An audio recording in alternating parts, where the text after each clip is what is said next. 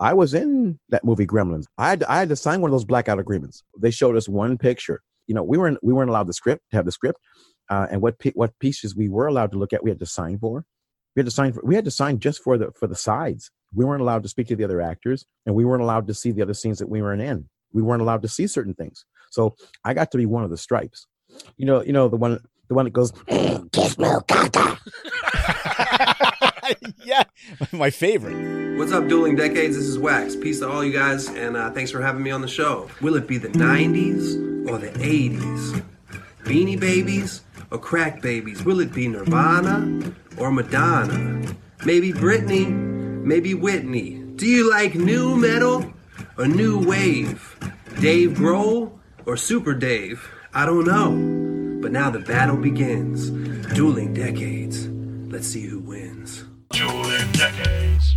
Broadcasting from the Podcast New York studios, it's the adult-only retro game show where the decades battle for supremacy.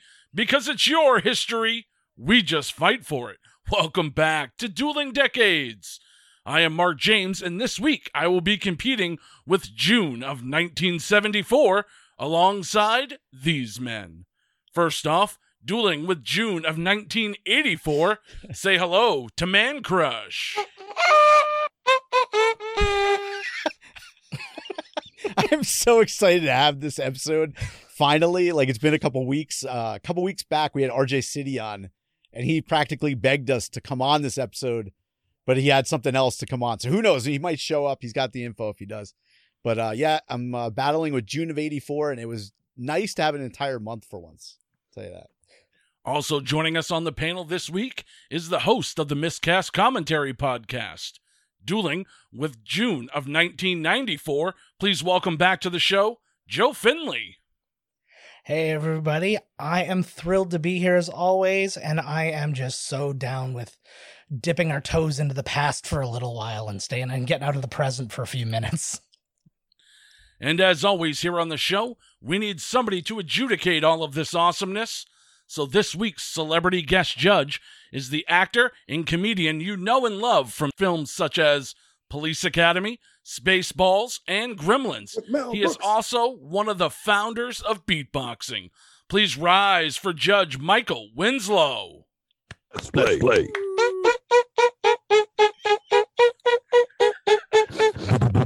What's up? And for everybody at home, Michael Winslow has the biggest microphone I've ever seen. They've got balls coming in here. I think he's fantastic. All right, ladies and gentlemen, the following contest will be held under Dueling Decades rules. The judges' coin flip shall decide who picks first out of the 5 Dueling Decades categories: movies, television, music, news, and hot products. A judge's ruling will determine who wins each round, allowing the victor to choose the next available category. The first 3 rounds are worth 1 point each, with rounds 4 and 5 worth 2 points apiece. And the winning decade shall be decided by the highest overall score after all 5 rounds. Regulators, mount up. It's time to play more Dueling Decades. Let's play. All right, let's go right down to our special guest judge, Michael Winslow, for the coin toss for this game. Man Crush and Joe Finley, you guys are going to toss for this one. Joe, why don't you call it in the air? All right. I'm assuming it's in the air. I'm calling heads. The answer is heads. Yes. All This right. automated system is perfect. It's never going to be able to be top. Nobody's ever going to be able to top a coin flip. No. When next time, get Gilbert Godfrey to help you throw the stupid coin. All right, Joe, you won the coin toss. You take control of the board. What category are we going with first? Oh, we're adding some pressure here. I didn't think that was actually going to work, and it worked really well. Can we get a Jeopardy? Can we get him on? All right. I'm writing down my question. I'm going to go with hot products, Alex. Oh, Alex. All right. Nostalgia did not start with this wonderful show. In 1994, June 14th of 1994, our good friends over at Game Boy decided to dip into the nostalgia pool a little when they released Donkey Kong 94, just renamed Donkey Kong for the Game Boy. The game features some of the classic levels from the original game, as well as some new puzzles, new level environments, different goals, including a battle level where you could either use the barrels against Donkey Kong to take him out or still try to just rescue Pauline. This game came out just shortly before Donkey Kong Country as a lead-in, which each game helped each other. The game sold more than 3 million copies during its release, and it actually received an 85% on Game Rankings, the aggregator. It was number 67 on Electronic Gaming Monthly's 100 Best Video Games of All Time in 1997. It was also named Game Boy's Game of the Year for 94. And yeah, a big deal for a game that was in part a remake, but mostly a brand new challenge and a lot of fun and a gigantic seller for Nintendo and Game Boy. So that is Donkey Kong for the Game Boy, 1994.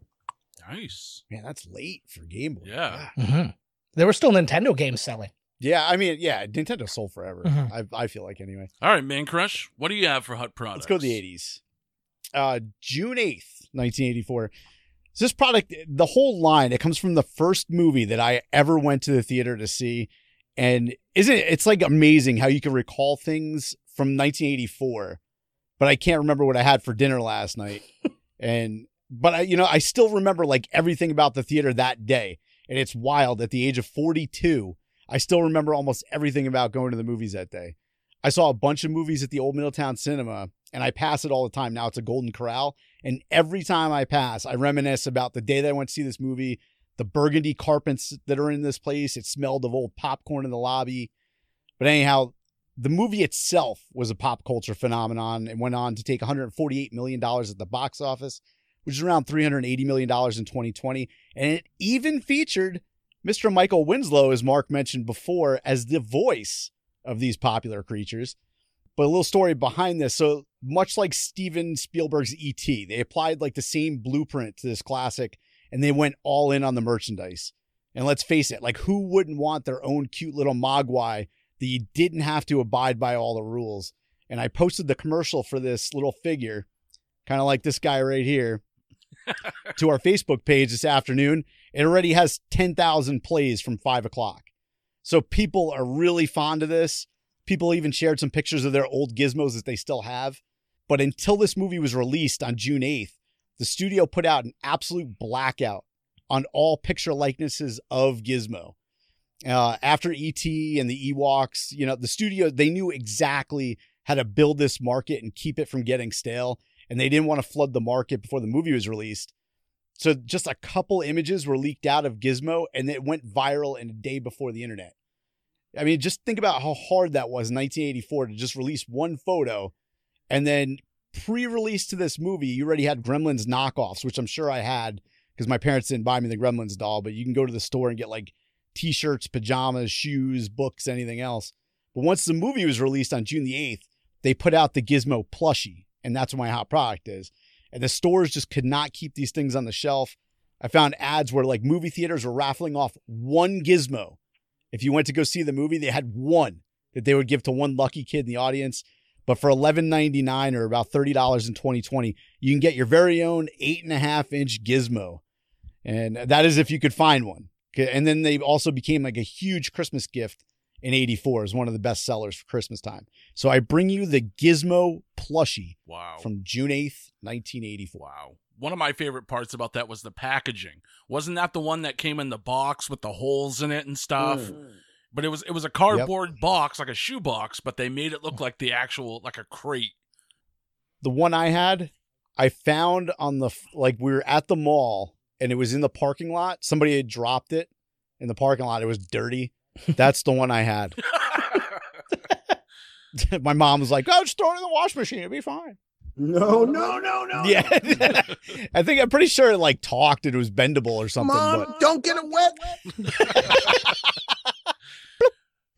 You could have made them multiply and then sold them off, made a fortune. Yeah. God, I wish I thought of that back then. All right, so what do you got, Mark, for 1994 or 1974? My bad. All right. Well, you had a product that was kind of embargoed and they held back until the release. My Hut product had the same thing happen to it. Except mine's not a cute, fuzzy little creature. It's actually a book. June 15th, 1974, we had the release from Simon & Schuster of All the President's Men, the book written by Carl Bernstein and Bob Woodward that uncovered the Watergate investigation. This book was remarkable and groundbreaking. Not only did it give you the insight of what happened with Watergate, but it also gave you the insights of how journalism really works and how they collected their sources. And for over 30 years, the identity of Deep Throat was kept a secret.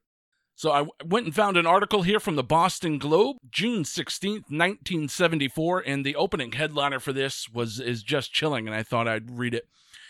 It will be difficult to understand decades from now, when the word Watergate is mentioned, how much immense consequence could stem from uncovering such a simple, wrongful act. And then it goes into recounting the book. That is from June 16th, 1974. This book flew off the shelves. By the end of the month, it was #1 on the bestsellers list. And of course, Robert Redford made the movie shortly thereafter. Matter of fact, Robert Redford was in talks with Woodward and Bernstein, who weren't sure if they were actually going to write a book. Robert Redford said to them, if you write the book, I'm going to make the movie. It was kind of a deal together. So that's what I bring for my hot product, All the President's Men. So let's go down to our guest judge, Michael Winslow, for the ruling. Very difficult choice. You know why? Because each one of these is excellent. Each one of these choices. Well, the thing is, All the President's Men is what you call a historical. The book itself is a historical document. Yeah. So that gives it so much reach. I enjoyed Donkey Kong. You know why? Because I had to learn how to make that noise. You know.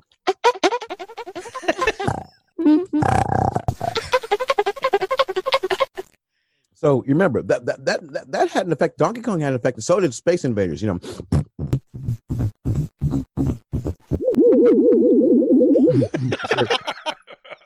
I was there, baby.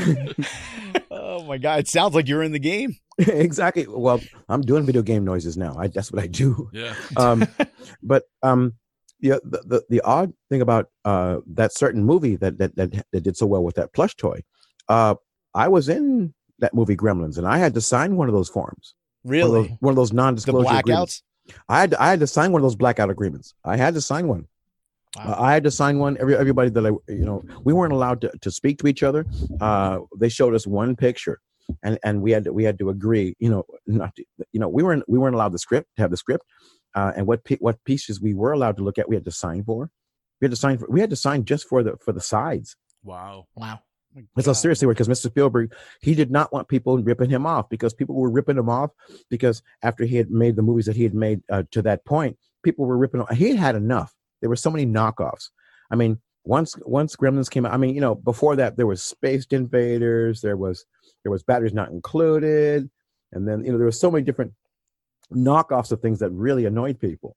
Yeah. And so he said enough. So I had to sign for it. We weren't allowed to speak to the other actors, and we weren't allowed to see the other scenes that we were in. We weren't allowed to see certain things. So I got to be one of the stripes. The one that goes, Gizmo Kata. Yeah, my favorite. Yeah, because there were a bunch of actors. Howie Mandel was Gizmo Mogwai. Right. I think Mr. Welker had one of the main Gremlins, and I was one of the other ones. I was the one. I had two lines. The one was Gizmo Kaka, and the other one was outside of the real estate. Remember, this is actually a Christmas movie when you think about it. Oh, totally. Yeah. Yep. So it has just the same right as Die Hard to be a Christmas movie. Yes. So absolutely. The other line for me was Mrs. Tickle, really skin. So I got a couple of lines out of it. Yo, it gave me goosebumps just hearing that. So a lot of people didn't want to look under their beds, and they hated me for it. Which wasn't. I didn't write it. Joe Dante wrote that. Don't get on my case about it. But it was true. It scared people. So did you get to see the character before you did the voice, or they just said they showed us make a voice? They showed us a line drawing, and we had to forget that we saw it. Wow. Oh man. I mean, no, they were quite serious because he was right. Yeah. Yeah. And we weren't even allowed to know who else was in it. That is wild. So I got to choose, and these are very, very, very, very tough choices. I'm trying to figure out if I should disqualify myself because I was in Gremlins. No, you don't have to do that. Well, I'm stuck. I'm stuck between All the President's Men because I saw the movie with Robert Redford and Dustin Hoffman. Oh wow! Yes, because one of the lines was whenever the editor would get mad at him, he'd say Weinstein. because he just didn't want to say both their names, so the editor would always go, "Damn it, Weinstein, get in here!" Yep. So they had to come in. Well, Makes it easy. I'm trying not to be partial, but in terms of the well, the Gremlins thing was so well described. I have to say, but I have to go with the because of what's happening in our world right now. I have to go with the All the President's Men. That was a historical document and an historical event that is still affecting us now. In fact, It's even more so because now it's got legs again. It's been given a new set of tires, and now it's being driven around. The gate portion of it has been applied to other things in society and other scandals, so that everything else has a gate to it. Besides Christina Applegate, and so everybody's got a gate to it, Yeah, the book actually showed back up on the bestsellers list like last year again. Like Ethel Merman said, everything old is new again. All right, well, I pick up a point for that one. So I get to choose the next category. You know what, gentlemen? I think we're going to head over to the TV round. Ooh. All right. So for my television selection, I found a newspaper article in the Charlotte Observer, June 2nd, 1974. And, in June, you get a lot of summer reruns. All of the shows are being rerun, so there's not a lot of debuts. But the TV industry is abuzz nonetheless with some groundbreaking news.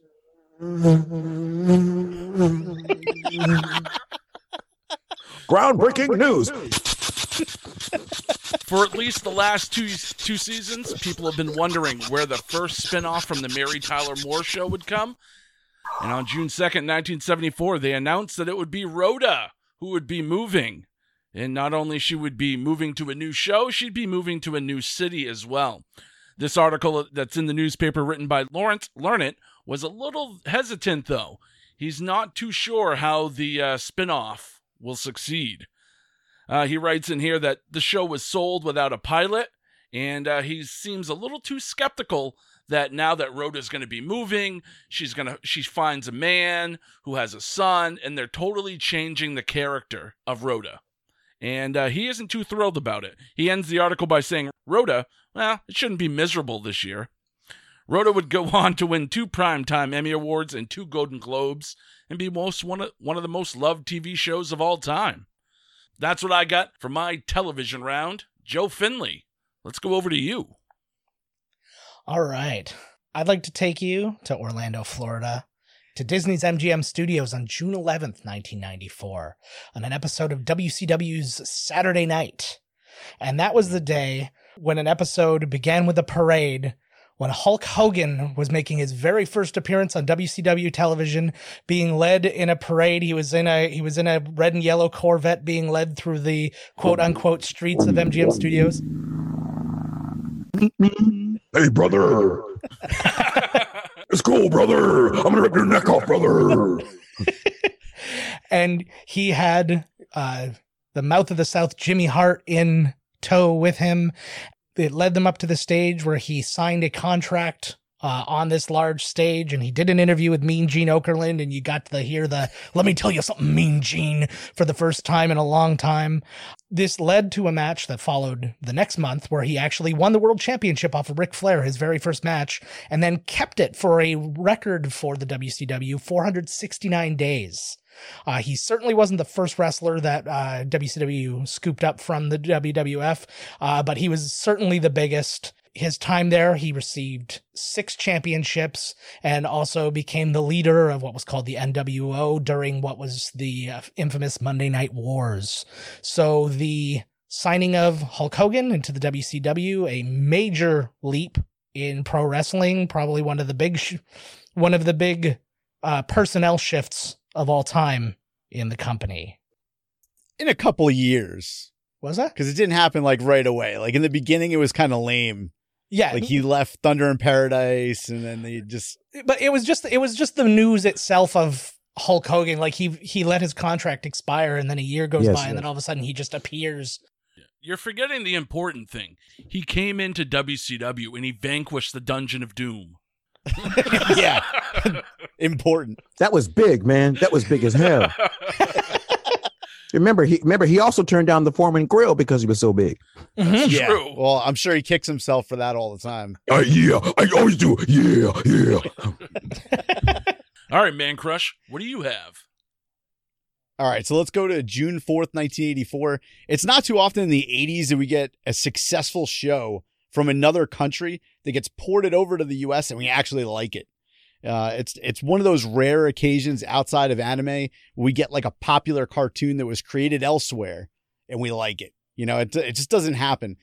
But this show, it debuted on the BBC in 1981, but it began syndication for Nickelodeon on June 4th, 1984. And this is where it kind of took off, at least stateside. But like I mentioned before on the show, I've never really watched many cartoons as a kid because I was already watching adult movies at an early age because my parents just didn't care. But the adult humor on this show, it made it stand out for me. So I totally remember watching this. It was on Nickelodeon like all the time. And let's face it, no one does spy fiction like the Brits.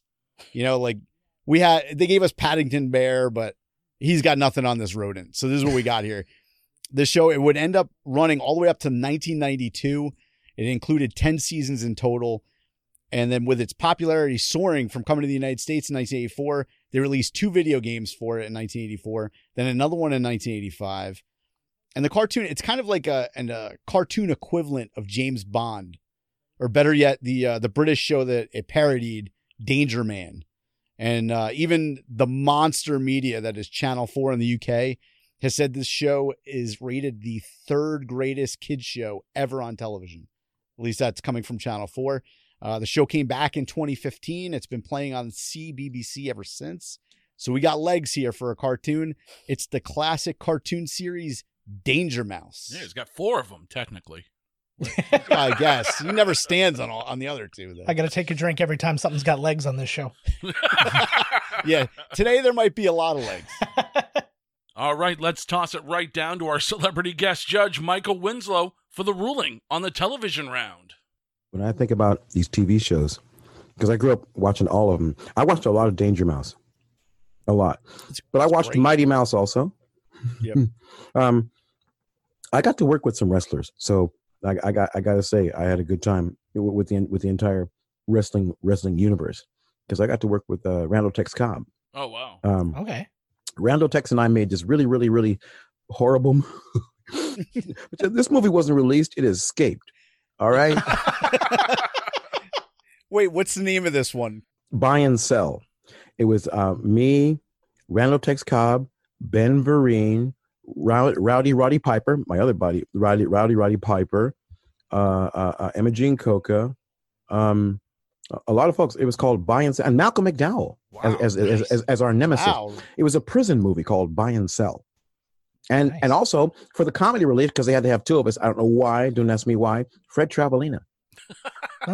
Wow. As his name was VCR. He was always rewinding stuff and just going nuts. So you can catch it on YouTube. It's free. All right, good. It's bad, man. Oh, wow. Some of those are the best movies to watch, though, especially if you've never seen it. Yeah. Get a couple people Oh. together and you watch a movie that you've never seen or rented. You'll have fun with It's this the because Roddy Piper, he's great. Cowboy is his name in the Oh movie. jeez.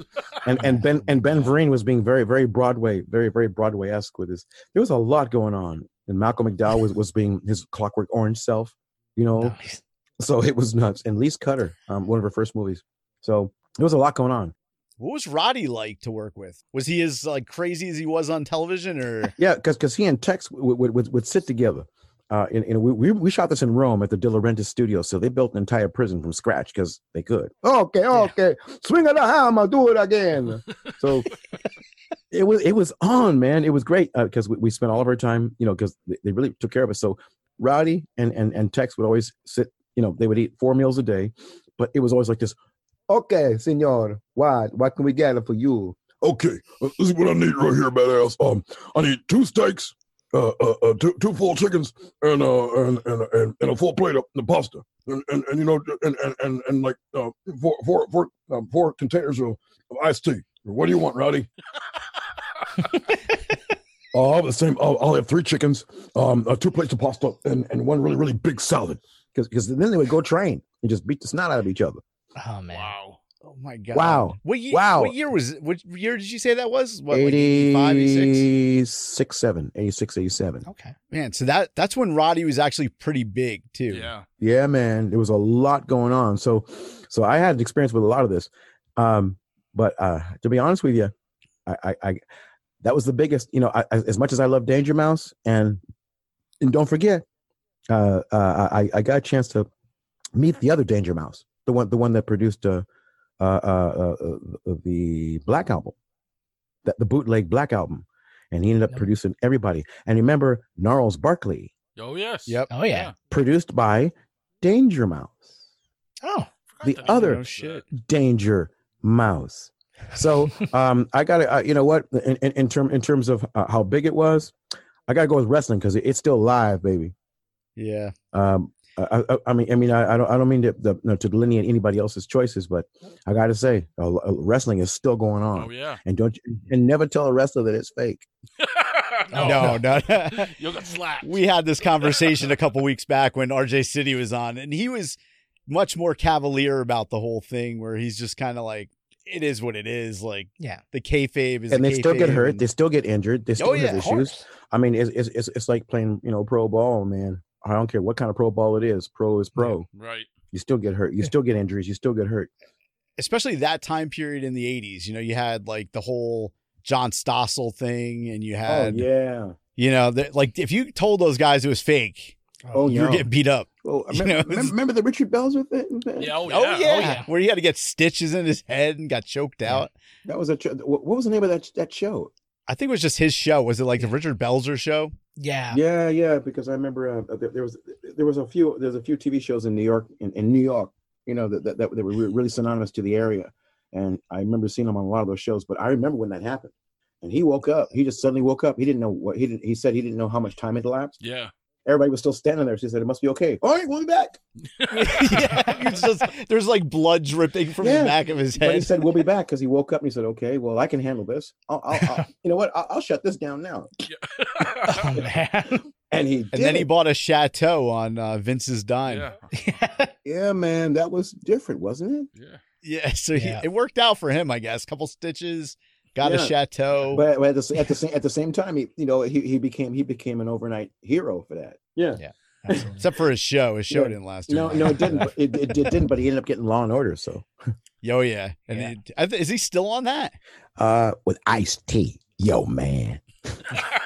That's SVU has been on forever. I know that, man. It's iced tea. It ain't lemonade, all right? Just be cool, all right? Where's Coke? Where's Coco? Coco. Damn, Coco. Bring me a latte, Coco. All right, Joe Finley, you picked up a point in that round, and you tie the game up with me. You take control of the board. What category would you like to go with next? All right, I think we should go and we should all just have a little song together, and let's go into music for round 3.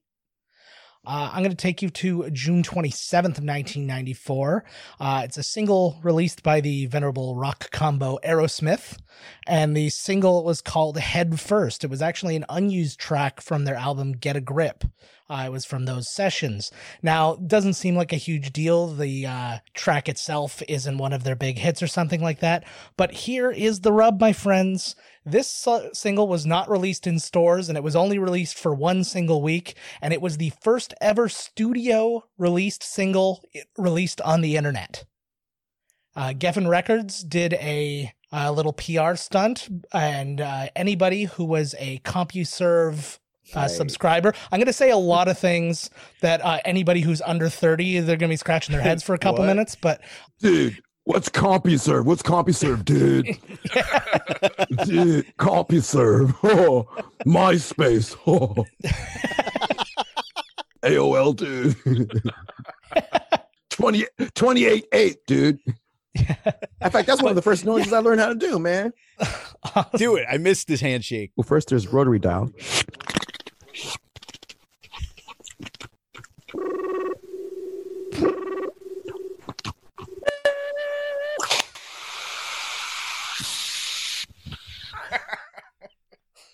It kind of went out. It went out like halfway through. That's exactly what it's supposed to do. Yeah, that's how the internet Because somebody just works. called while you had your double lines. That's when you scream, "Mom, get off the phone!" Amazing. 28-8, baby. There we go. That sounded like you connected at 1200 baud. That sounded like it stopped halfway through. Oh my God, what's a bod?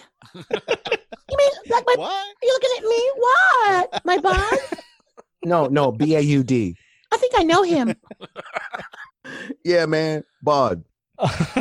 CompuServe. I remember CompuServe, man. Whatever happened to them? They went out. Yeah, hopefully it wasn't Aerosmith's fault, or I'm going to lose this round. But it was. Yeah. So, anyways, if you were a CompuServe subscriber, you had access to this episode for 1 week, starting on June 27th.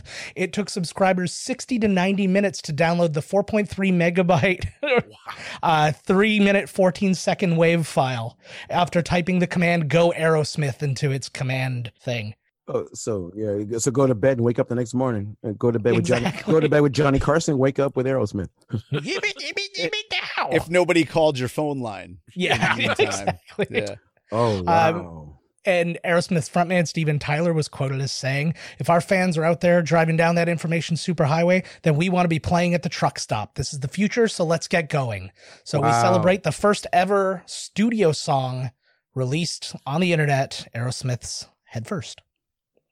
It's pretty. I got a good CompuServe story. This is like probably about 91. My cousin came over from Germany and we showed him the internet. Well, at the time, like, oh, we're going to take you on CompuServe. He immediately wanted to see the America's Most Wanted. Wow. We go to this list and we get the guy who's number 1, and it says print photo. And I had an Oki Data like dot matrix printer. Oki Data. And we set it to print. It took like 2 hours. It was just going. And like when it was done, you couldn't even make out who the hell the guy was. But he took it home with him. He really enjoyed it. You can tell. You got to stand really far away. Dot matrix, man. And then you had a paper jam, and the whole thing got just. Oh God, I hated. The little tear side, the little yeah. The worst. I used to have my level out to make sure that it wasn't like slowly like careening to the left.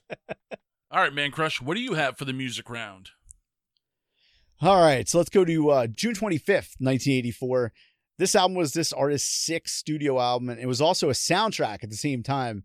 And even as a soundtrack, this album became this artist's first ever album to reach number 1 on the Billboard 200, and it stayed there for 24 consecutive weeks.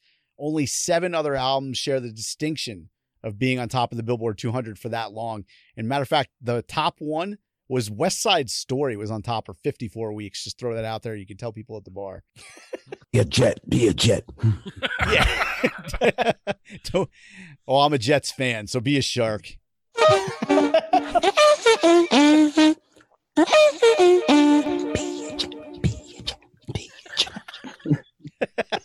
When you're a Jet for life.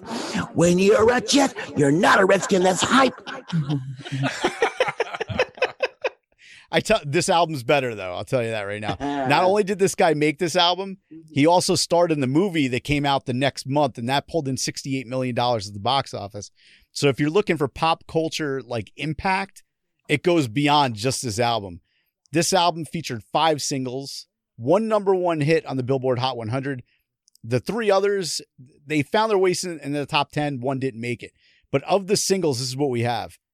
Take Me With You, When Doves Cry, Let's Go Crazy, I Would Die For You, and the album's namesake, Purple Rain. And let me ask you guys a question.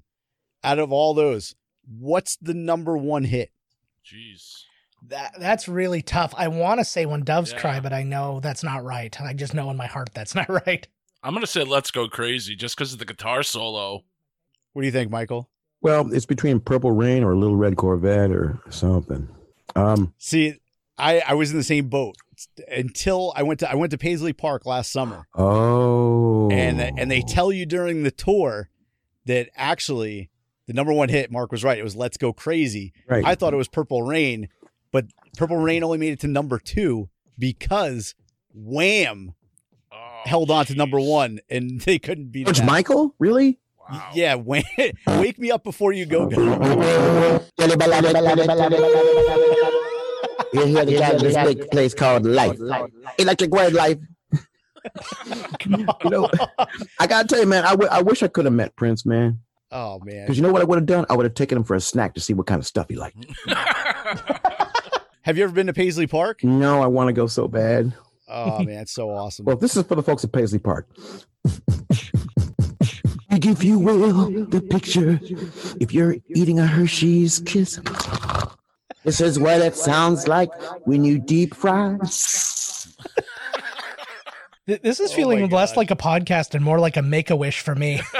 That's so awesome. Wow. Just to wrap up on this one, the album actually did end up winning 2 Grammy Awards. They got Best Rock Performance and Best Soundtrack Score. They were nominated for Album of the Year. They didn't get it. Just like a couple weeks back when I had Sting or The Police, Rolling Stone would actually put this one as number 2 on albums Wow. of the 80s. It came in at number 2. And of their top 500 ever, it came in at number 76. Wow. Won an Academy Award for that too.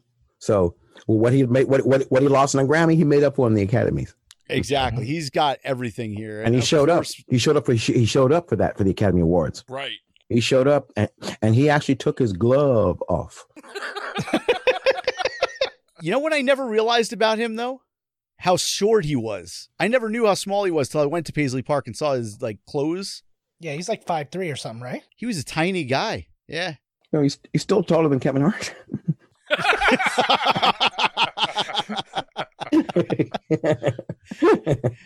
But I remember that movie. The album is Prince and the Revolution, Purple Rain. For anybody that didn't put all that together, that's Yes. what we got here. And that's where Wendy and Lisa came from. That's right. And It's so- Apollonia and Apollonia, yep. and Sheila E. and Vanity and wow, there are a lot of girls, a lot of great performers. Yeah, actually, the first single, that "Take Me With You," is written for Apollonia, Mm. and he didn't end up using it with them, and he just took it and released it. One of the best songs that he wrote that wasn't even for him, he wrote it for the young lady out of Ireland. Nothing compares. Nothing Oh, yeah. compares Sinead. to you. Yeah, that was a cover. It's a great song. Yeah. You know what's a great song, a great version of that is Chris Cornell doing it. And Yes. it's sad. Oh, yeah. Listen to it. Ooh. Very self-serving fact, Vanity and Joe Findlay born in the same hospital. Really? Wow. Yes. Really? Same doctor? Maybe, who knows? We were both born in Niagara Falls, Ontario. Ow! Doctor! Ow! Doctor! My doctor was not. My mom's doctor was not that interesting. Sexy dancer. Wow, man. All three of these stories brings back great memories. All three. I got to say. Now, I have to make one mention about the Aerosmith thing. That act was attempted again with very, very mixed results when U2 put their album on everybody's iTunes. Remember that? Yep. Yeah. Without people's permission, and people got really mad. When everybody had an iPod. Yeah. Yes, I remember. I remember the day that happened. It wasn't. We did the best we could with it, I freaking tried to make sure that everyone got a cover of the song, but it just quite didn't work out the way it is. Hey, so anyway, if those of you there in Ireland, hello, what's the crack? That means what's up. Oh. In other words, what's cracking? That's the phrase. Shortened. Yeah, exactly. Everything is rhymes. Like let's see, cabbage and potatoes is called bubble and squeak. It doesn't sound good at all. It doesn't sound appetizing. I wouldn't want that. So it wasn't appetizing. But you ain't tasted the squeak yet. Come on, man.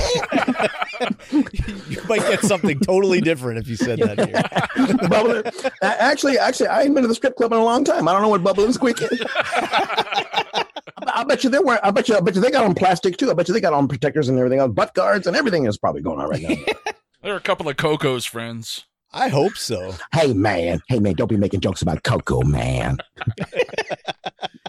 All right. So for my music selection, I have an album here that this album was recorded at Headley Grange and was the first album released on Led Zeppelin's Swan Song Records. The album reached the top of the Billboard 200 and was certified 5 times platinum, becoming the 46th best-selling album of the 1970s.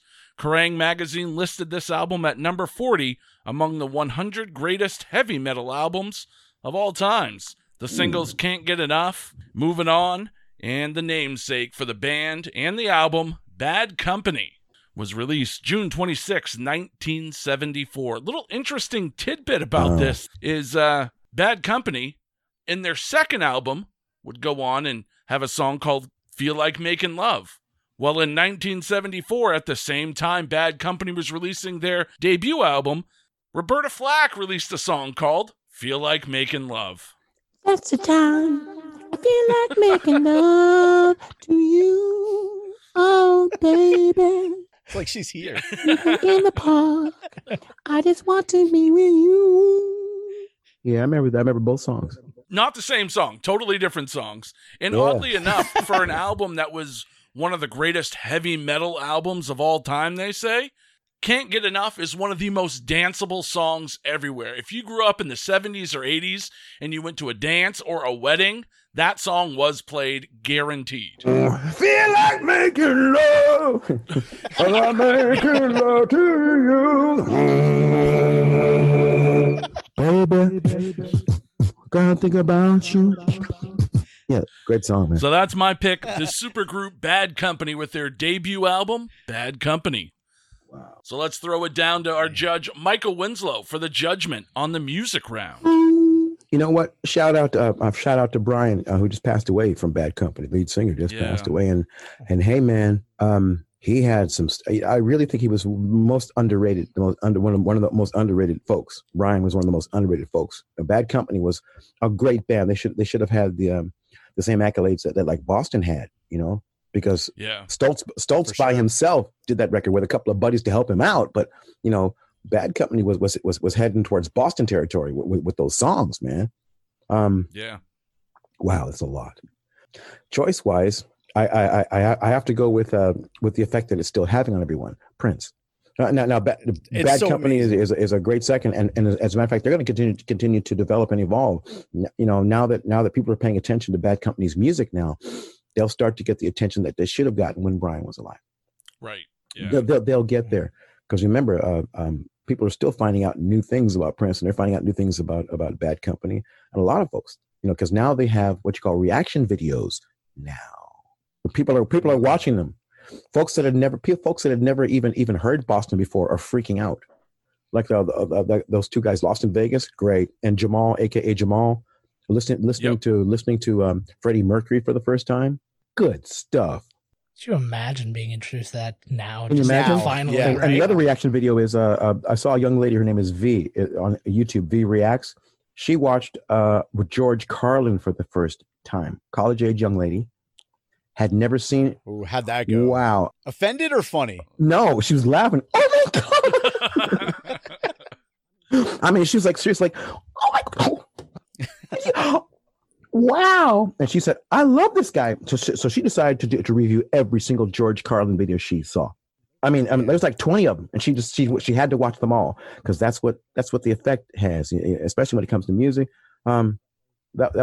It just makes you watch. Same thing happened with Abbott and Costello. The college kids love Who's on First. Right. Yeah. Yep. But the big thing now, reaction videos to Bad Company, reaction videos to Prince. Yeah. That's the biggest thing now. How do you not hear, like, we had this conversation like a year or two ago. It's one of those things, like, I felt like when I was a kid, I woke up one day and I knew who Bruce Lee was. Oh, yeah. As a 1-year-old, you know? But I don't know where I found that. Like, how do people nowadays with the internet and everything else not know who Prince is? Because they have to practice their kung fu. I just posted that picture of you to our Facebook right before we came on. and people are. I just saw what that AKA Jamal and it's two heavy metal guys that listened to Boston for the first time. They couldn't believe it. Yeah, I watched a reaction video the other day, and it was a guy for the very first time hearing Eddie Van Halen, and then he did one with the Allman Brothers, and just seeing their mind explode halfway through is just amazing. Yeah, they clean up. Yeah, I got to clean up the wall, man. Your brain all over the wall. They couldn't, and they also heard Steely Dan for the first time. Yeah. These guys did not know how to react, and Jamal had a great reaction. And when they played Johnny Cash's "Hurt," he was in tears. He had to stop the song. He had to stop the song. That song changed me. Yeah, that's he saw the video and he listened to it for the first time, and he was in tears. He had to stop. He said, "I got to stop." Did you watch the actual video where he's got like the black and whites of his wife and stuff in there? Whew, he started to cry. Yeah, that's a tough one to get through. And so that should tell you what the power of music is, especially if it has the intent of reaching and not hurting anybody. All right, for sure. So I got to go with Prince, man. Yeah, can't argue. All right, with that. Man Crush, that ties the game all up at 1 apiece, but we're heading into the 2-point rounds, and you have control of the board. What category are we going with? All right, let's go news so we can finish up with movies. I think it's only fitting that we do that. And let's go back once again to June 4th, 1984. It seems like a lot of stuff was going on that day. And the title of this article that I pulled out of the New York Times is "Scientists Clone Bits of Genes Taken from Extinct Animal." And let me read you a portion of this story so you know where we're going. I'm not a scientist, so I have to use what they tell me. It says, fragments of genes from an extinct animal, a relative of a zebra and a horse, have been found and reproduced in a laboratory, scientists of University of California at Berkeley reported yesterday. They said the gene fragments are the first to be extracted from any vanished animal species. The genetic material DNA was extracted from a scrap of dried muscle tissue found inside the skin of the animal called a quagga. The skin, preserved for 140 years, had been kept at the Mainz Museum of Natural History in West Germany. The species died out about a century ago. That being said, the revival of said species is remote. And I get into this quote right here where they say the initial success reported today may open the way to recover intact genes from the muscle of frozen mammoths, as well as the bones and teeth from other species that died millions of years ago. And that's an announcement from the university. They said, but to even contemplate such a feat, Dr. Alan Wilson, a leader of research, he said, even with living animals for which they know the genetic material is available and intact, the feat of making a new individually artificial product from DNA is far from being present by their scientific capabilities. Now, this is 1984. So let me give you an Unsolved Mysteries update. Michael, you're familiar with Unsolved Mysteries, right? Of course. All right. Can you give me an update when they give the update? Oh, you mean the TV show? Yeah. Let's see. with Robert Stack. Yes. Yeah. Update. All right. So in 1996, just to springboard off of what they did in 84, they successfully cloned the first mammal, which was Dolly the sheep. And then in 1999, the Chinese cloned a monkey, but it didn't make it. And this is where it's got legs to drink, Joe. In 2018, the Chinese produced 2 genetically identical monkeys that were healthy. So if you think about this scientific marvel that started in 1984, just imagine where this is going to take us in another 30 years. They went from finding the skin and doing this DNA and trying to bring it back to bringing something back. And now we got something living that's cloned. So just think how they can use that with Alzheimer's or whatever. So hopefully that's where this is going. Growing organs, growing a liver, growing someone a liver, growing an ear. Huge. So what was the name of the company that did that? It was what, InGen? No, this was done at the this particular story though was done at the University of California, Berkeley. Oh, okay. It's not Skynet. Not Skynet. It was a joint cooperation between InGen and Skynet. That's coming.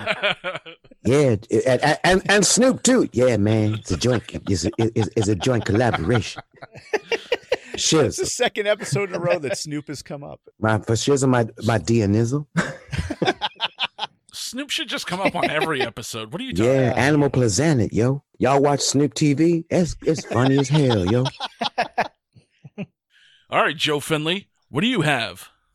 Okay, well, June 17th, 1994, pretty big day in sports news. It was Game 5 of the NBA Finals between the Houston Rockets and the New York Knicks, but that took a back seat when two people were sitting in a front seat. O.J. Simpson with Al Cowlings behind the wheel, driving on the 5 highway, being in a low-speed chase for roughly 60 miles. The coverage was insane. Now, LA News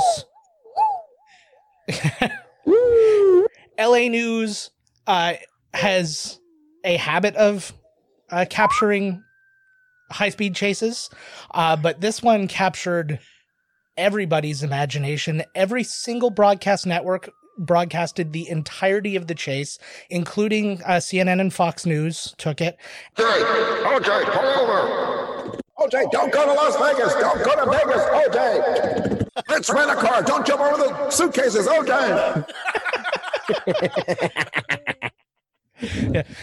And we were talking about the NBA Finals. The NBA Finals aired that night in split screen, being the smaller of the two screens, while the main coverage was given to the OJ chase. In all, 95 million people saw this news footage. That is more viewers than the Cheers finale. Who won the game? Not the Knicks. OJ. That's who Yeah, won. OJ won that game. But yeah, this took over networks that didn't even have news. Were breaking in. ESPN was If breaking the basket don't fit, you must have quit. So this was a gigantic thing. In a Nielsen survey, this coverage was ranked number 6 in the most impactful televised moments of the last 50 years. This was in 2002 that this took place.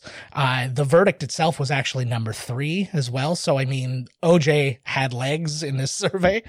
Yes. Go, OJ, go! Yeah.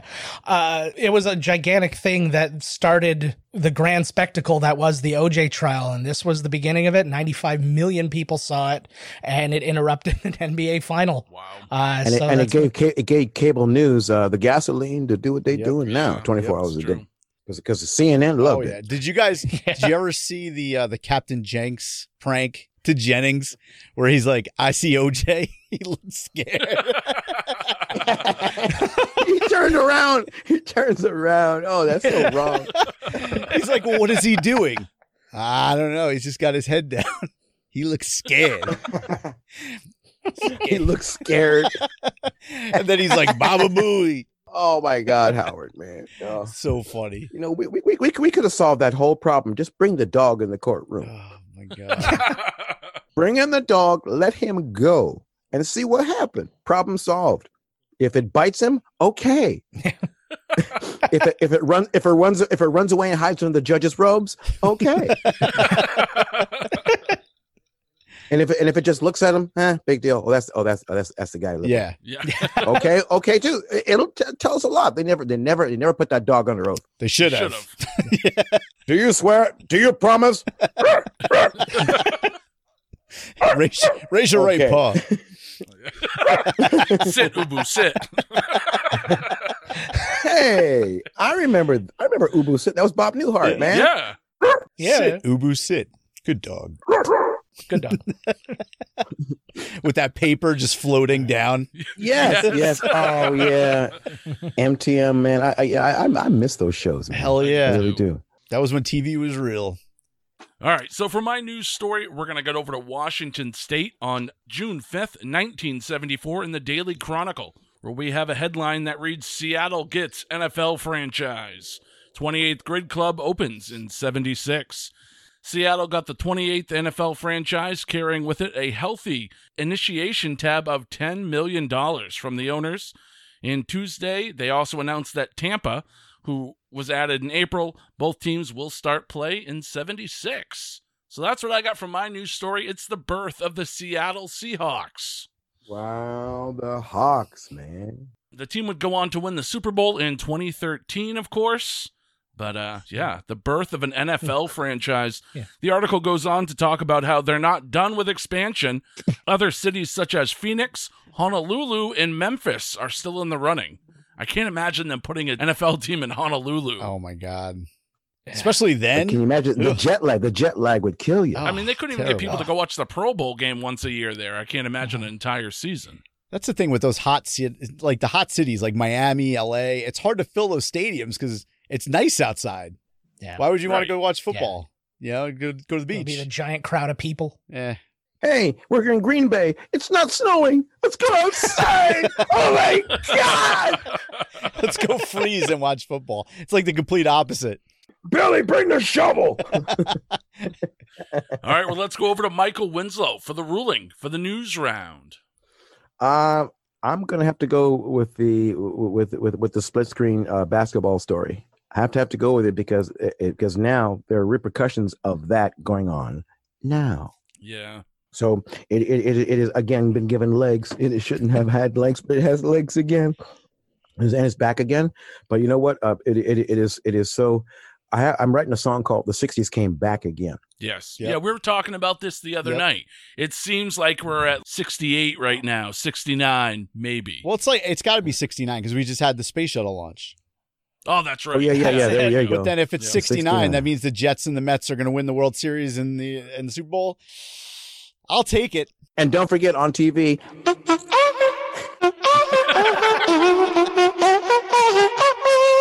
Look here, big dummy. Look here, listen. Rallo.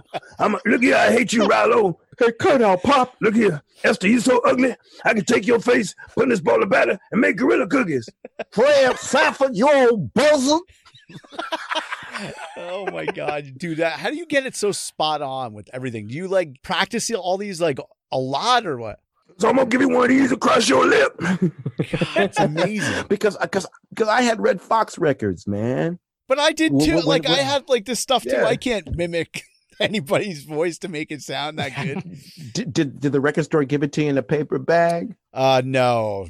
I was more of a cassette. I was cassette generation myself. So Yeah. Cassettes, man. In fact, I remember listening to George Carlin on cassettes. Yep.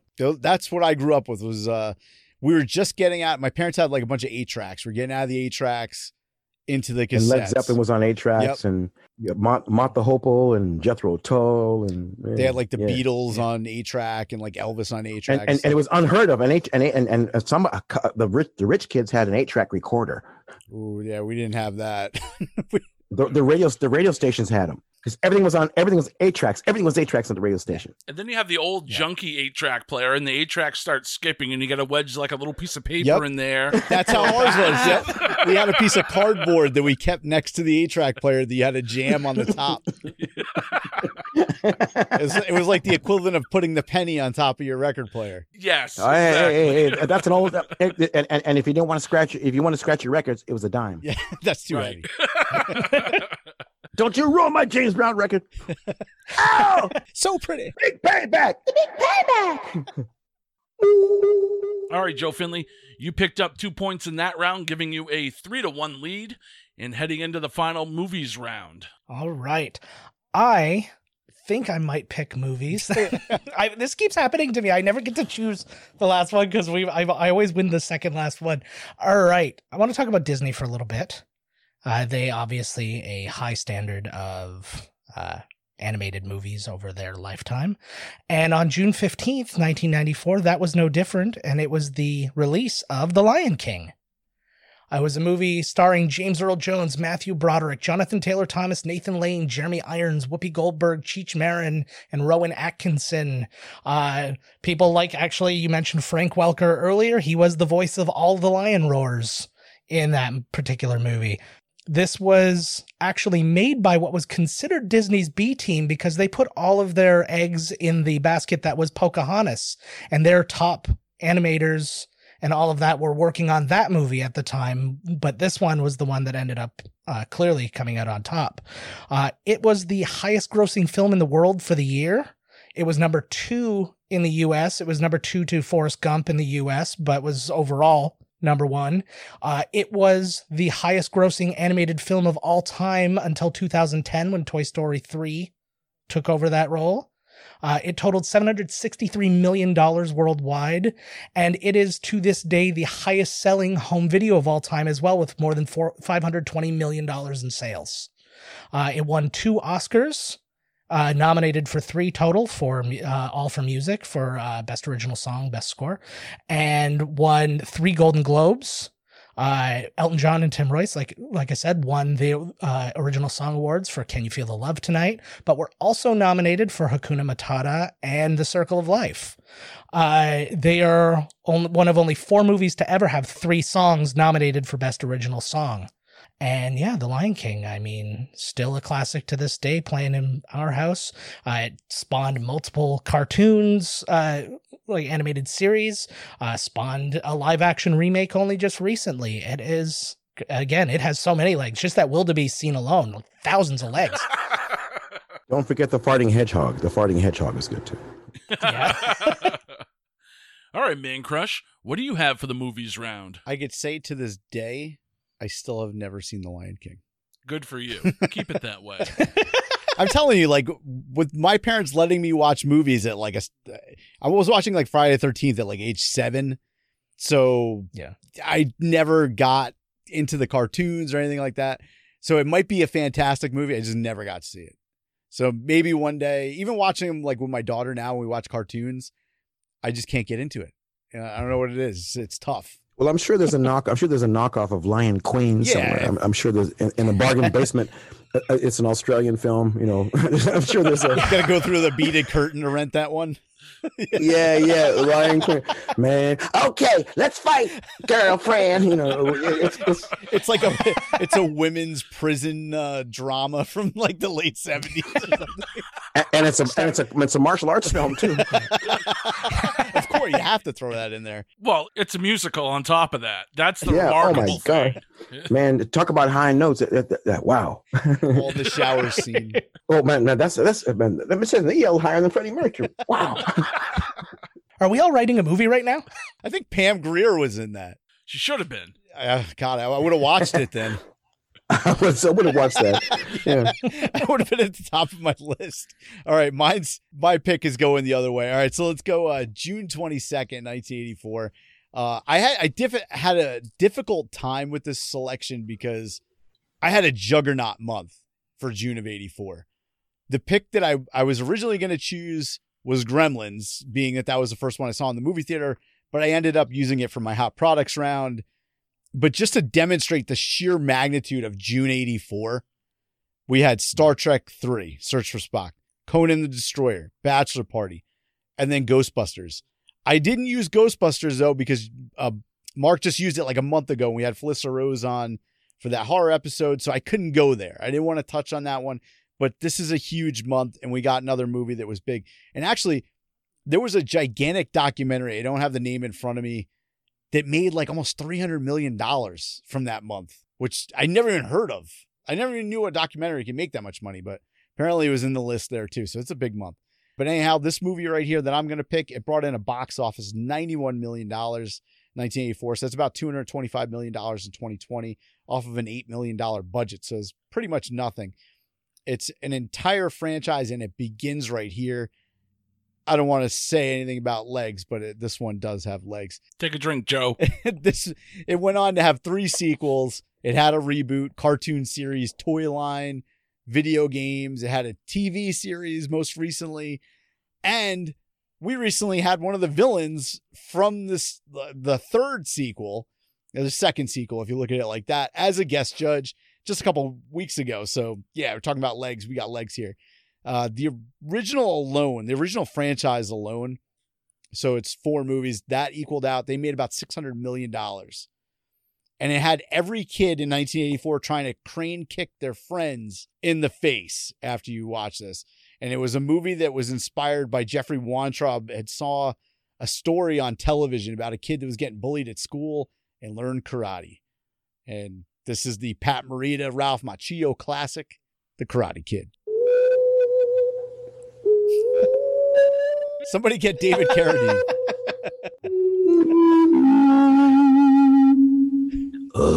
Danielson, you too much YouTube. Go learn your stuff on YouTube. Yeah, it would change the whole dynamic. Maybe you guys might actually know this, or Michael, you might know. Maybe, Mr. Miyagi. I've read rumors online that Chuck Norris was actually supposed to be John Kreese, and then he didn't want it because of the whole like sensei. He didn't want senseis being looked at in a bad light, so they ended up going with Martin Kove. Does anybody know if that's what happened? That was in my research. I had heard that, but I wasn't sure.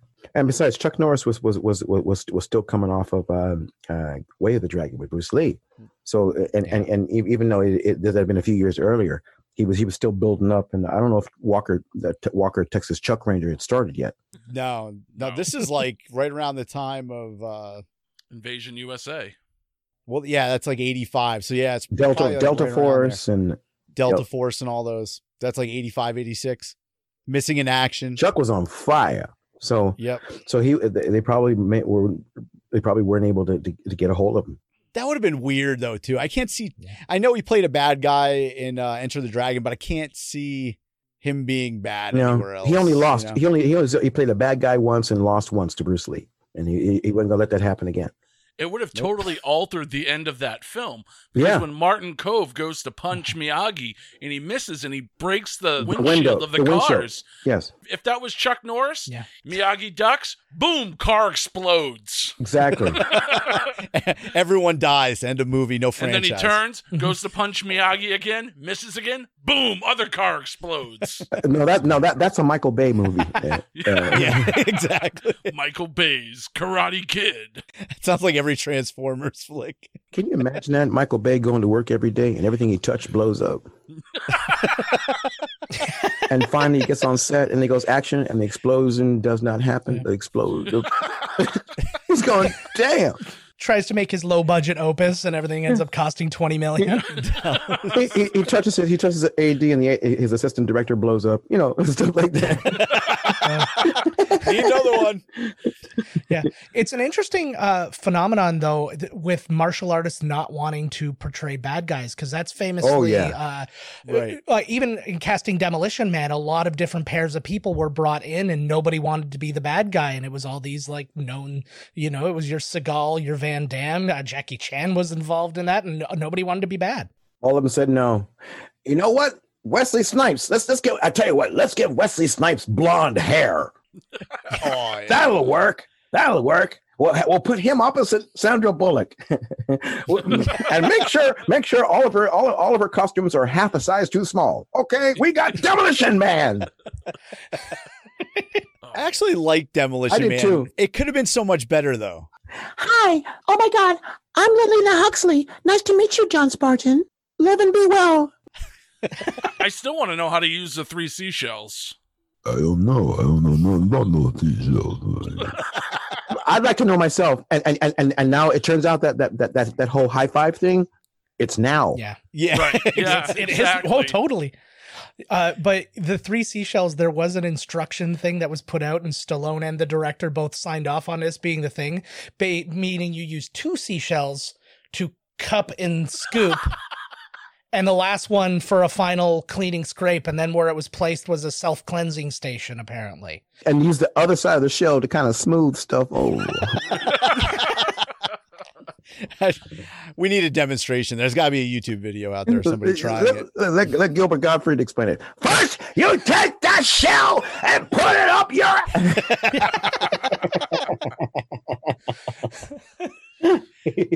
Wait, Mark, did you go yet? No. Oh, sorry. Go ahead, Mark. we all forget the 70s so quickly. Yeah, I know. It's tough. Sorry. All right. So for my movie selection, the AFI did their 100 movies for 100 years list a few years back. Wow. This film came in at number 19, just above One Flew Over the Cuckoo's Nest, the Jack Nicholson classic that I picked on a previous episode. The movie I'm picking tonight is another Jack Nicholson classic. This is the Roman Polanski movie, Chinatown. It was released June 20th, 1974. This film's screenplay is actually the prototype screenplay. If you go to college to learn how to write films, this is what they base everything on. They say that this is the greatest screenplay ever written A lot of critics have said that, and you know what? I'm going to have to agree with them. The cast is phenomenal as well. Jack Nicholson, Faye Dunaway, Diane Ladd, even director Roman Polanski himself makes a cameo in the film. It is a total throwback to film noir, and it just kind of reinvents the genre. One of the interesting things that Roman Polanski did in the film that we saw in all the other classic film noir movies is he dropped out the inner dialogue that was actually supposed to be in the original script. So the audience figures out the clues the same time the character does. Totally changes the way the movie is viewed. It was made for about $6 million and grossed about $29 million. Doesn't sound like a lot, but that's 1974. Currently has an 8.2 on IMDb. It's Chinatown by Roman Polanski and Jack Nicholson. That's what I got for the movies round. All right, so let's go down to our judge, Michael Winslow, for the final ruling on this game. Well, this is a very difficult. This is a really, really tough section. All three of these were excellent films.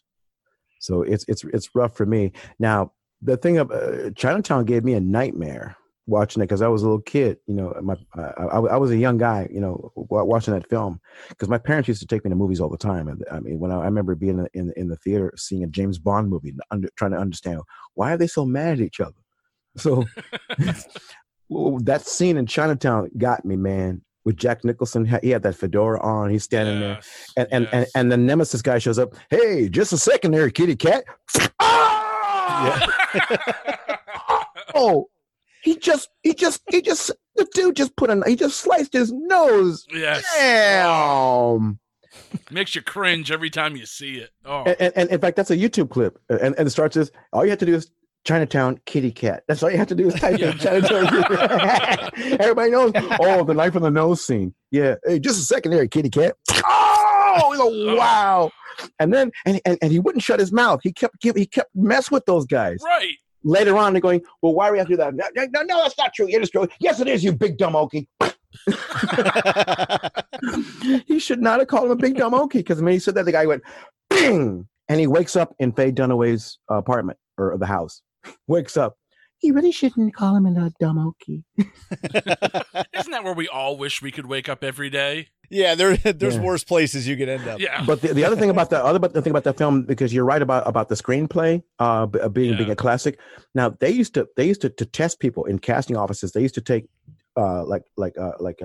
Casablanca and Chinatown, and they put different labels on them and send it out to the casting agents to see if people were paying attention, to see if the showrunners were paying attention. And a lot of people wrote back, "What a horrible script! oh, it's too outdated." And a couple folks going, "Hey, we know what this is. How dare you?" We were paying attention. So I got to say, man, I understand that Lion King had a huge box office thing, but in terms of the genre itself, Chinatown. Wow. Because that was one of Jack Nicholson's. I mean, listen, Easy Rider was a great film, with Mr. Fonda and everything else. That was a groundbreaker.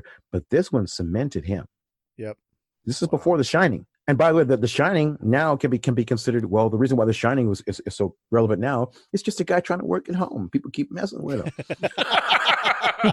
I feel that every day.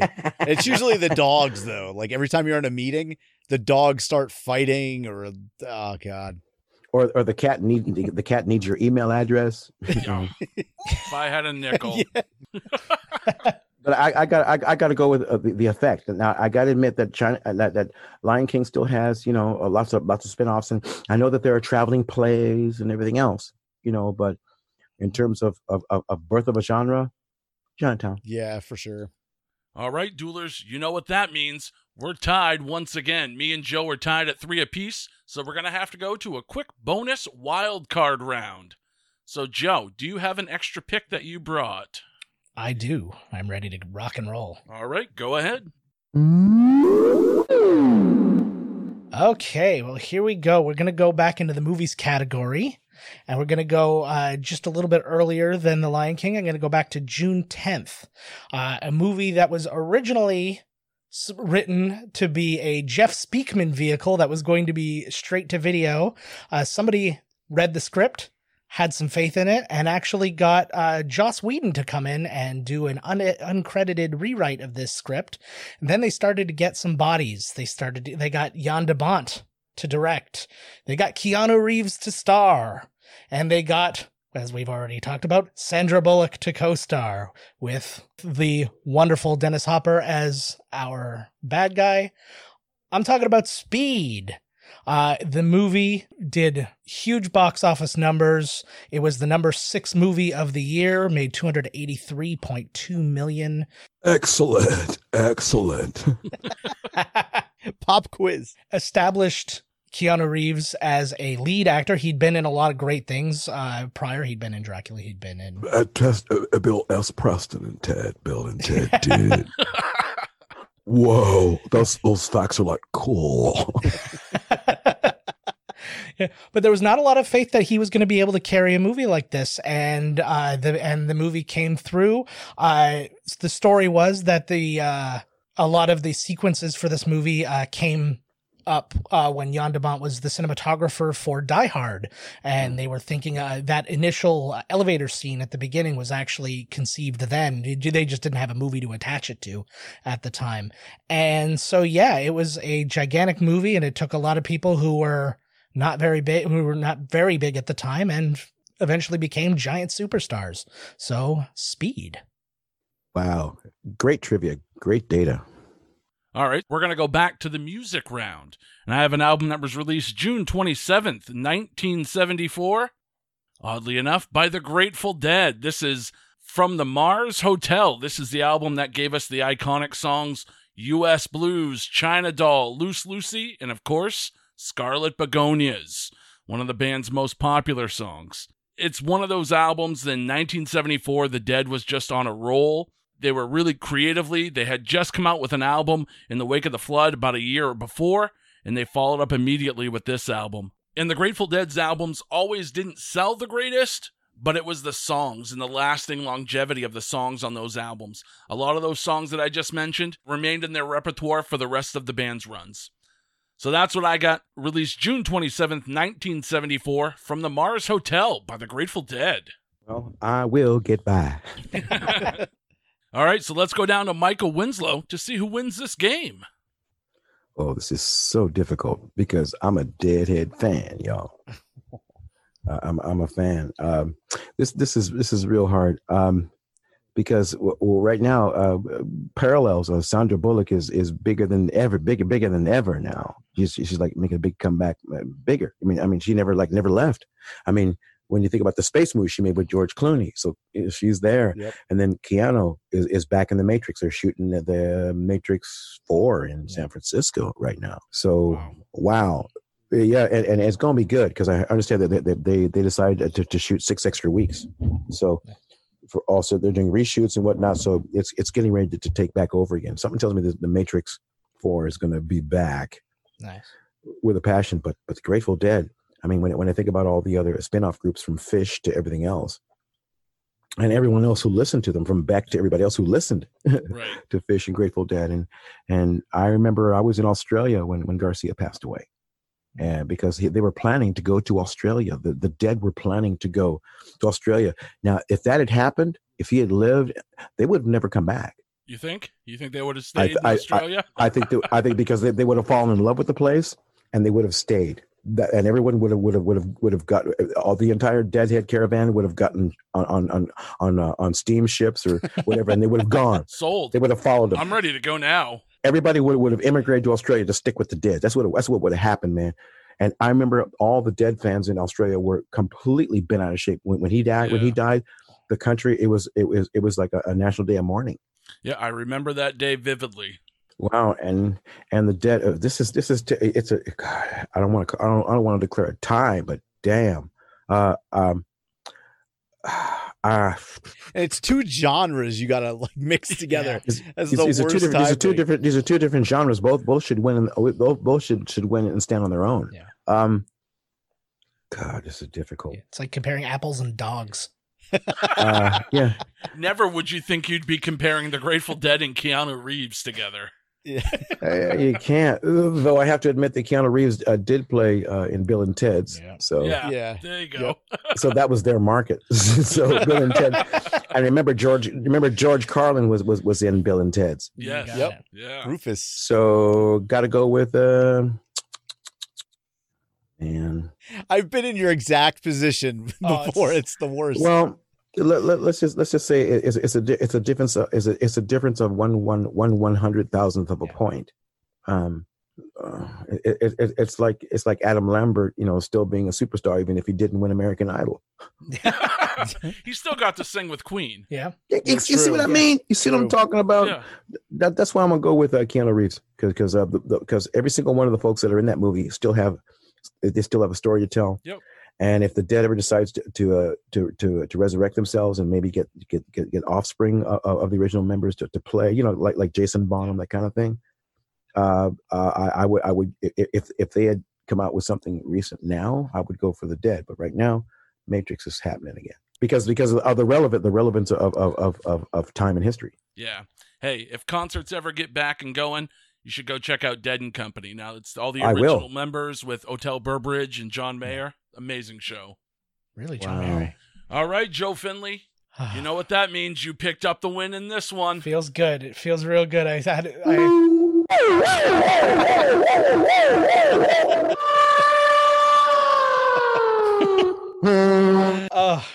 just made it feel. Man, that means that's four losses in a row. For you? Yeah, I think it's either 3 or 4. I'm on a streak, man. Wow. This is the first time ever. Is that why you brought me back? Because you've been wiping the floor with me lately. God. Well, it feels really good, It's guys. been bad. Not gonna lie. Michael, before you get out of here, we did have some fan questions from our Facebook. If you don't mind, I could throw a couple of them at you. Sure. Okay. Go ahead. All right, cool. Let's see. Michael Charles Williams, he says, what started you on the path to sound mimicry? And also tell him that the internet clips he does of Led Zeppelin are awesomeness incarnate. Oh, well, tell him thank you very much. Bless your heart, young man. What got me into doing this? Well, watching the old TV shows. Because as a kid, I watched a lot of everything. I used to watch, hate to say this, but the Adam West Batman when I was a kid. Yep. Because every camera angle, whenever there was a criminal. Oh, they had the Dutch tilt. Exactly. And yeah, man. And then the Monkeys came on, and then Star Trek came on. My brother used to make me watch Star Trek because I want to watch the Monkeys, but back then you couldn't. You had to choose one or the other because you had to wait a damn week for the next show to come around. Yeah. So my brother forced me to watch Star Trek. So to get him back, I learned all the noises. Never mess with me again, man. But watching all those TV shows, it had a big effect on me. The popular TV shows, I don't care if it was Copycats with Frank Gorshin and Arthur Godfrey. There was the Batman TV show, and then the Green Hornet used to crash Batman's set on their way someplace else with Bruce Lee. And then there were TV, and then there was a show that came on before Lost.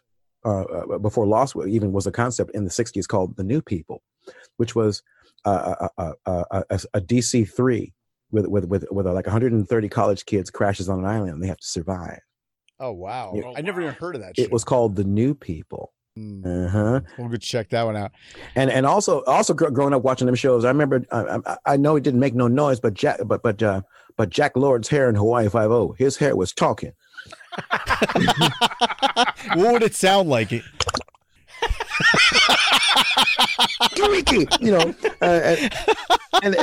there were Lee Majors had the $6 million man.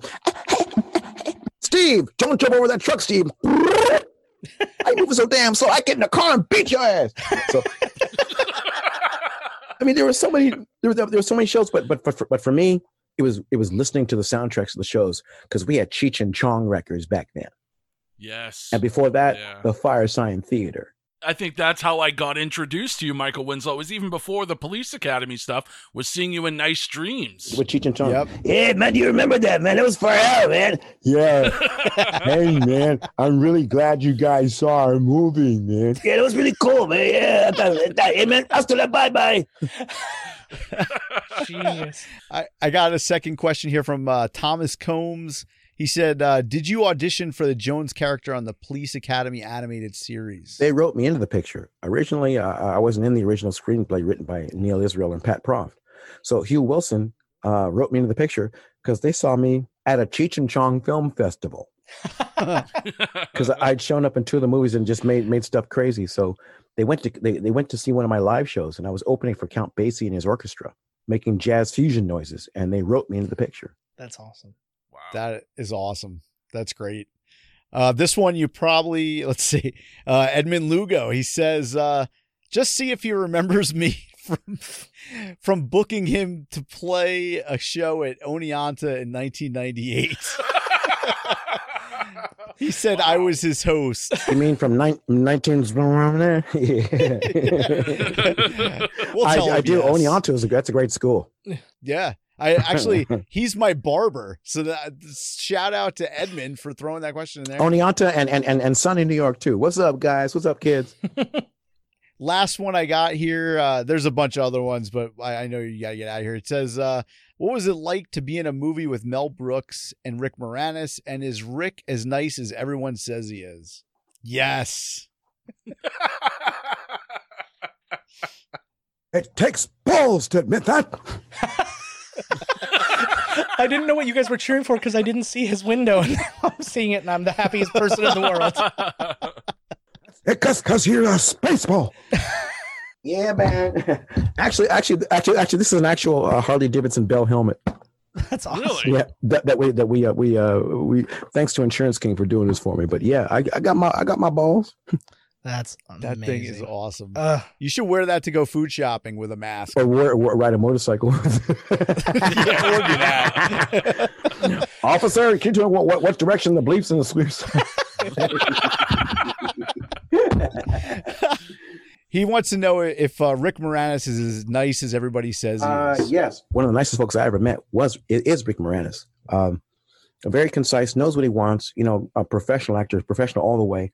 When we were on the set of Spaceballs, he was in the process of getting his DGA certification. So he actually helped Mel. He was like the assistant director in unofficially. So to get his DGA certification, he and Mel worked together. Wow, that's And pretty as a cool. result, you know, and when his wife passed away, I don't blame him. You know, it's just too Yeah. much stress and too much abuse Huh. to put up with that when you have 2 kids to raise.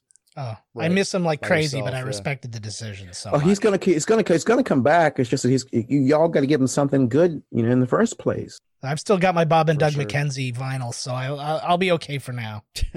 Oh yeah, you're gonna be just fine, eh? Don't be a hoser, eh?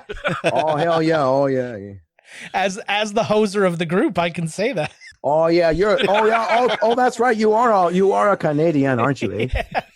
Joe, but where's your toque? What? I don't know. I got the opposite. I got sunburn going on right now.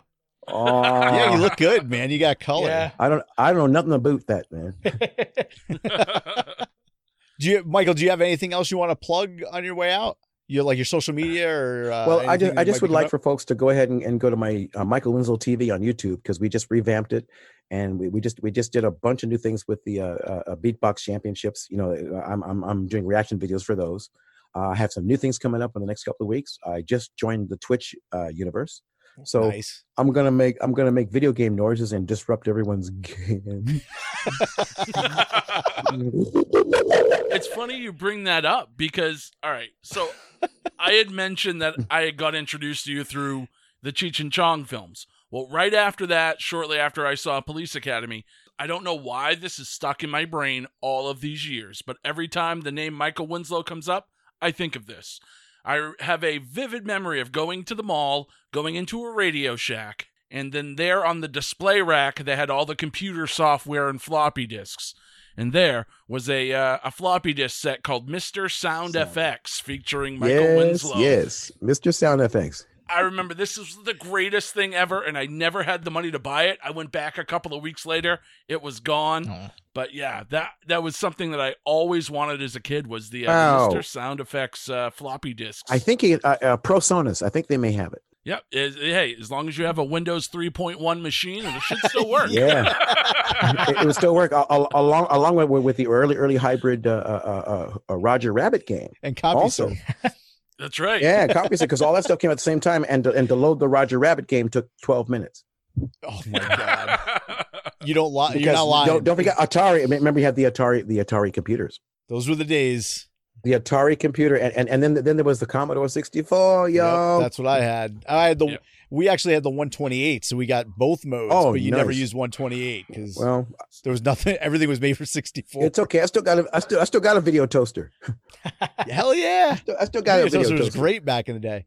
We had a Commodore 64 too, and it drove me nuts, man. You'd spend 3 hours typing stuff out from a book only to hit run and find out you have a syntax error. And then you have to go back and reread everything and read on line 980. And then pay the syntax and start over. And after 4 hours of typing the code out, your parents are like, "So what does it do?" "Oh, it just spells my name across the screen in colors." Like, wow, 3 hours of typing for that? Isn't that nice? Isn't that nice? Yes, Mom. Well, I've never seen my name in writing from red to blue before, so yeah, it was worth it. It's good stuff. Thanks, Mom. Thanks, Mom. Well, thank you, Michael Winslow. You've been an excellent guest judge here on the show. You. And I'm not just saying that because, you gave Joe a win and he hasn't won in forever. So. I know. I needed this. I'm a needy fellow, but to receive it from you as well was just such a treat. Well, I thank y'all very much, man. Appreciate that.